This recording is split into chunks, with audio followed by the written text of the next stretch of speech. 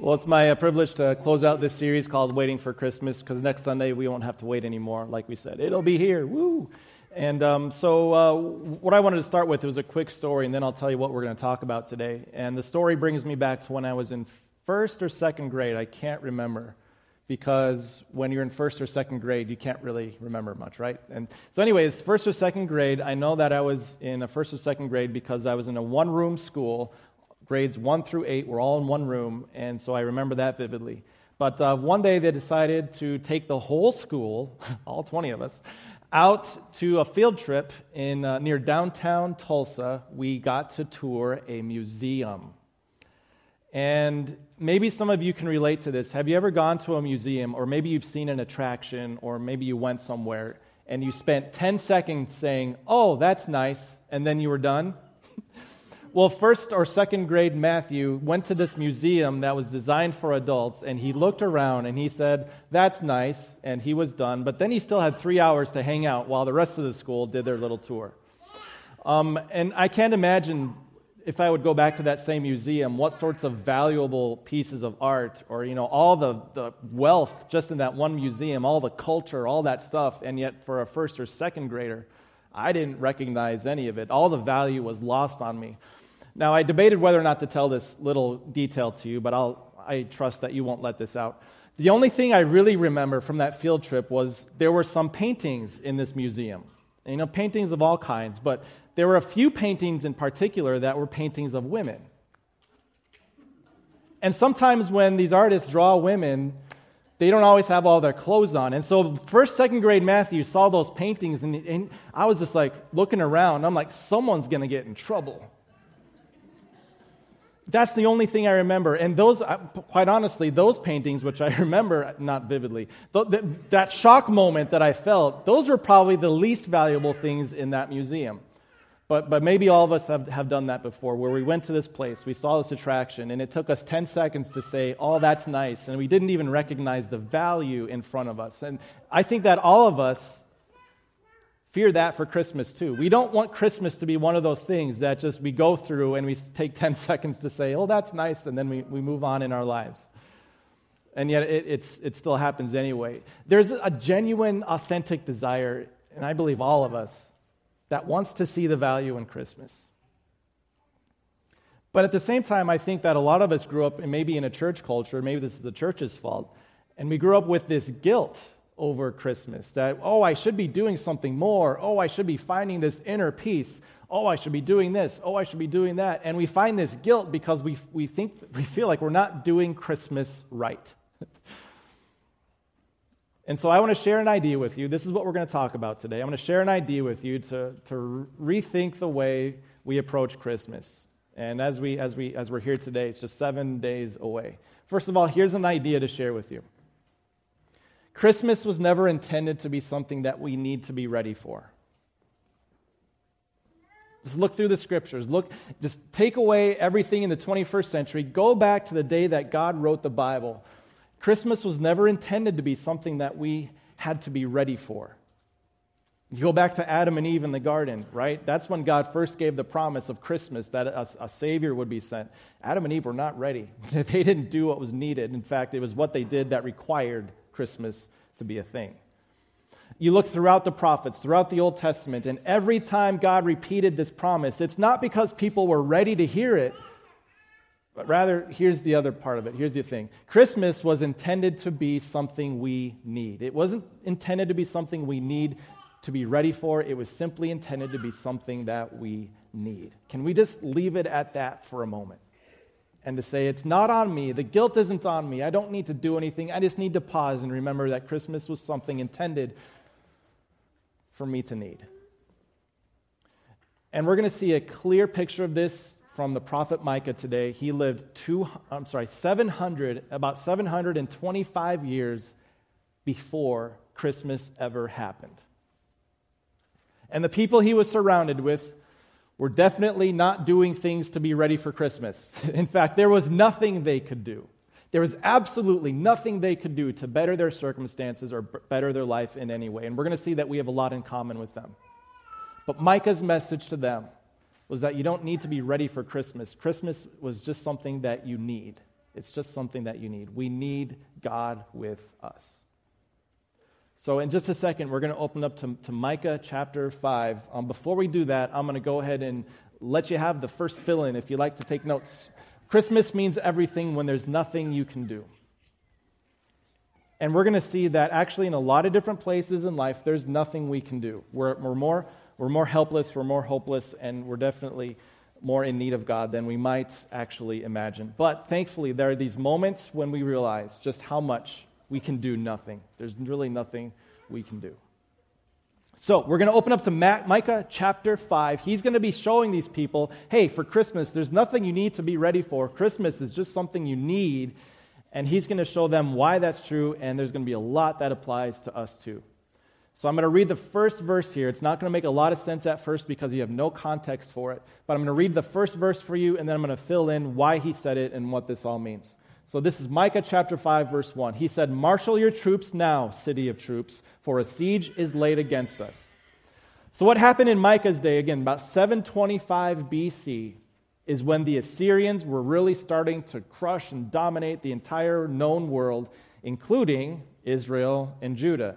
And Ben talked about this last week. I think it was last week, right? Israel and Judah and how that was all done. So if you missed last week, you need to watch it. It was a great message. So the Assyrians are starting to come in, and Micah says we need to be ready. We need to marshal our troops because the Assyrians are going to come to our doorstep really soon. No one could stop the Assyrians. They were plowing over the entire ancient world, and Micah says they're coming to us too. So we need to marshal our troops, city of troops. And that's kind of a sarcastic way of addressing Jerusalem, because Jerusalem was not a city of troops. It was a city of people that are just like you today, people sitting in this room. You're not troops, but when there's no one else and nothing else to depend on, you become what you need to be, right? And so he says, you're a city of troops now, so marshal up, for a siege is laid against us. And I know last week, you talked about a siege last week too, right? There's a lot of overlap. And so a siege is when, the army's on the outside, you're on the inside, behind the walls, no one gets out, no one comes in. We talked about that last week. So get this, the people are going to be helpless because they have to be their own troops. No one's coming in to save them. But they're also hopeless because they can't change the situation. The army is coming, and all they can do is react. All they can do is stay behind the walls. They are hopeless. All they can do is react to what's happening against them.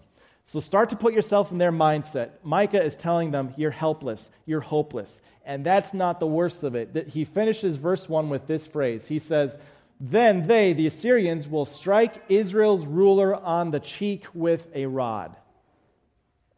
And if you're wondering, well, what's that supposed to mean? Picture this. Picture an invading army coming to the United States. They go into the Oval Office and slap our president with a white glove. I don't know what white glove. Maybe it's a black glove. They slap him in the face. They slap him against the cheek. And there's nothing we can do to stop it. This would be the ultimate form of humiliation for any country, any nation to endure. If their leader is approached by someone else and struck against his cheek with a rod, with the very thing a ruler is supposed to lead with, this would have been utter humiliation. All because they were helpless and hopeless. Now, if you've been paying attention, this is 3 H's that we see in Micah chapter 5, verse 1. People were helpless, people were hopeless, and people were humiliated. And that was too much of a coincidence for me, so I decided to put it into fill-in number 2 on your sheets. There are times when even we today realize how helpless, how hopeless, and how humiliated we really are. We're going to have a lot in common with these people. When's the last time you felt hopeless?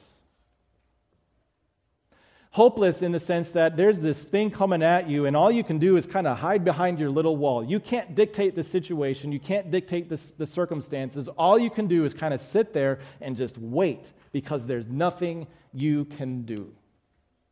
When's the last time you felt hopeless? When's the last time you were helpless? Now, this is ironic because in today's world where we're so connected through the internet and through social media, we're more connected than ever, but we're also more lonely than ever. When's the last time you felt like you were all alone, helpless? You had to fight your own battles. No one was on your side, or you had to go it alone. Last time you felt like there was nothing you could do about it. When's the last time you felt humiliated? Whether it's something you did and people saw, something you posted and people reacted to, or simply something inside that humiliates you as you even consider Christmas, God with us. And you realize that there's nothing you can do about it. All you can do is just wait, hope for it to go away. What I want to assure you of is even when there's times in life when there's nothing we can do, that's exactly when God steps in and he says, perfect, you're right where you need to be. Because when you realize that you can do nothing, Christmas is going to mean everything. We're going to see that in Micah as we go on. In verses 2 through 4, he's going to address the hopelessness, the helplessness, the humiliation, and he's going to show how Christmas is an answer to all of it. So if you've ever felt like there's nothing you can do, these words are for you. Verse 2. So you remember, so leader struck on the cheek with a rod. Then verse 2, he says, I need to give him some hope. He says, but you, Bethlehem Ephrathah. And he said Bethlehem Ephrathah because there were a couple of different Bethlehems back then, and so he gets really specific. Bethlehem Ephrathah, the Bethlehem over there. I'm talking to you. Hey, look at me, I'm talking to you. Bethlehem. Though you are small among the clans of Judah, and just as you look at the geography around there, if you were to count all the towns and all the cities in Judah at that time, you wouldn't even count Bethlehem because it was so small and so insignificant. You, Bethlehem Ephrathah, you think you're small, you think you're insignificant, but out of you will come one for me who will be ruler over Israel, whose origin, if you want to trace back where he's from, where he came from, all you can say is that his origin is from of old, from ancient times. If you go back to everlasting, that's where you're going to find him. You, Bethlehem Ephrathah, out of you will come one for me who will be ruler over these people. So hey, guess what? If you're hopeless, if you feel like there's only things against you, Christmas is for you. Because Christmas is where God sends a ruler from of old who has power over everything. You, Bethlehem Ephrathah. This is interesting because when you get to the days where Jesus was born, even the Jews at that time who knew Micah chapter 5 said, they were asked, well, where's the Messiah, the Savior, supposed to come from? And they pinpointed Bethlehem. That's where he will come from. And Micah gave such a specific view of this because he knew that when you feel hopeless, and when you feel like there's nothing you can do, Christmas will mean everything. And so he gave them that specific promise. And the same is true of you and me. When there's nothing we can do, when we feel utterly hopeless, Christmas is God's answer to it. Because you know what? The help and the hope he provides here is one unlike anything else. So this would have been a hope for the people in Micah's day. As they saw the Assyrians coming in, there is one who is coming. And it's a hope for us today to see the one who has come. Verse 3. Therefore, Israel will be abandoned until the time when she who is in labor bears a son. We're going to lose everything. We're going to be abandoned. We're going to be taken into exile, and it's not going to be pretty. But until the time when she who is in labor bears a son, and the rest of his brothers return to join the Israelites. And so you see this even in the Old Testament. There's little hints that God is keeping this promise where the exiles from Israel go away, but then God lets them come back. They come back to rebuild Jerusalem after it's been destroyed. And you see little hints of it. But then, even then, you don't see the ultimate fulfillment of this until the time came for the Savior to be born. And when Mary gave birth to her firstborn, a son. You see, in the aftermath of Christmas, and especially in the New Testament, you see the apostles telling people, hey, you used to be so divided. You used to be exiled. You used to be spread out so much between Jew and Greek and male and female and slave and free. There are all these different categories for you. And the apostles said, that's gone. You're now made one. You're one. You're brought back together through the power of the Messiah. So here's the thing. If you're feeling helpless and there's nothing you can do, if you feel all alone and stranded, that's what Christmas was for. Through the blood of the one born at Christmas, God brought us all together. And that's one big reason why we at Bethlehem make such a big deal about not just sitting in rows like we are right now, but getting together in circles to celebrate the unity and the fellowship that we have through Christ. That's one of the blessings of Christmas.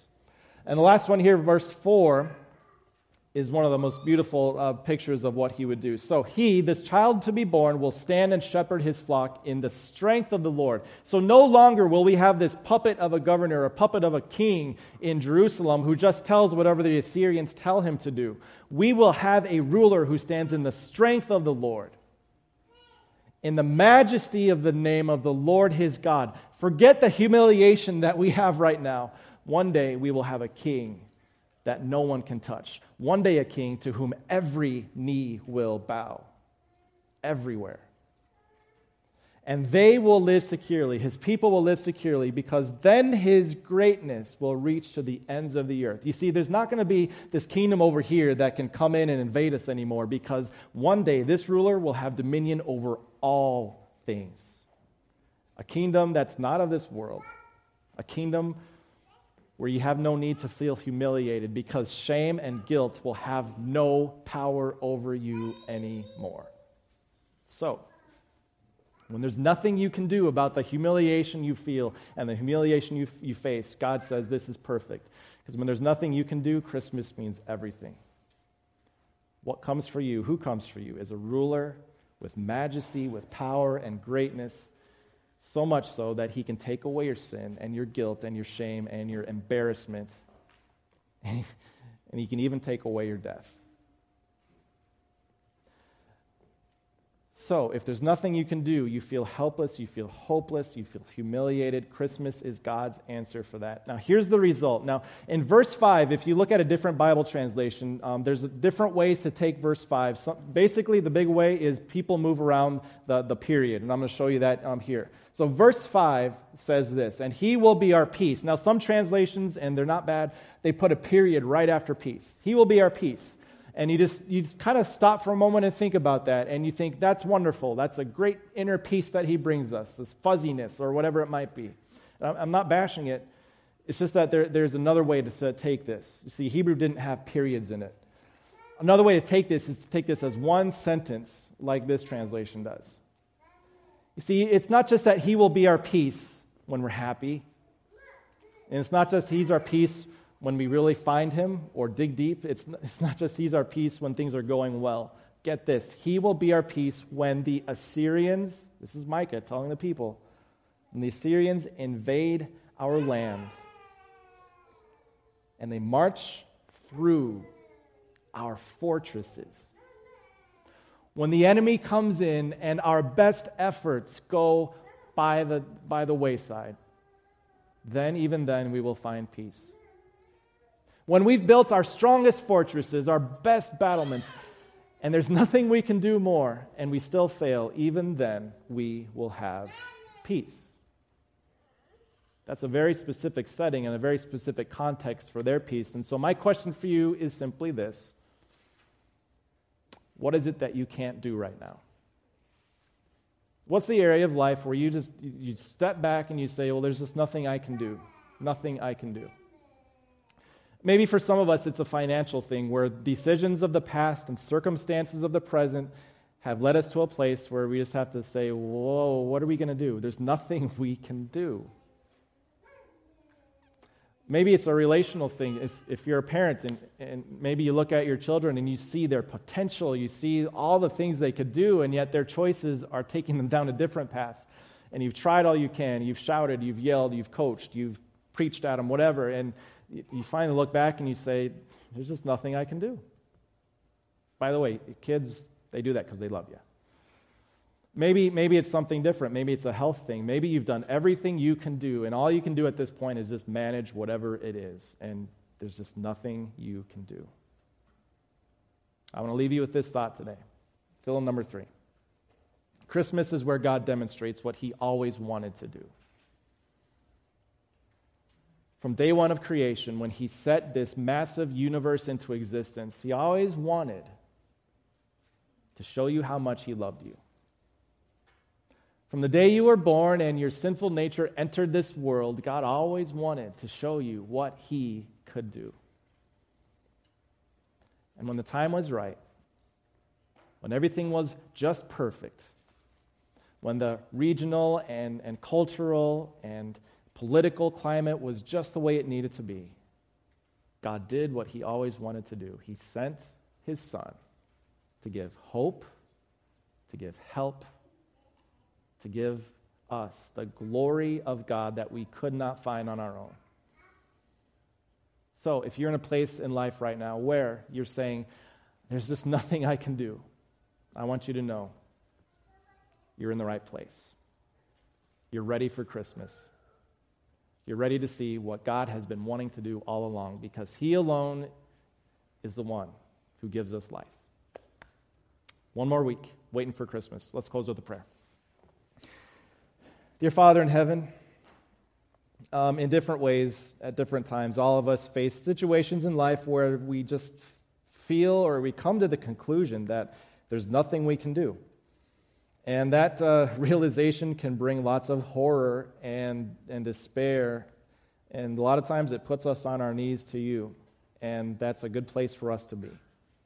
So my prayer is that as each of us wrestle in different ways with things going on in life, that You, above all else, would be able to center our hearts on real hope in knowing who You are, in the real help that comes from Your church, and from the glory that You will one day bestow on all of us for the sake of Your Son, who lived and died in our place.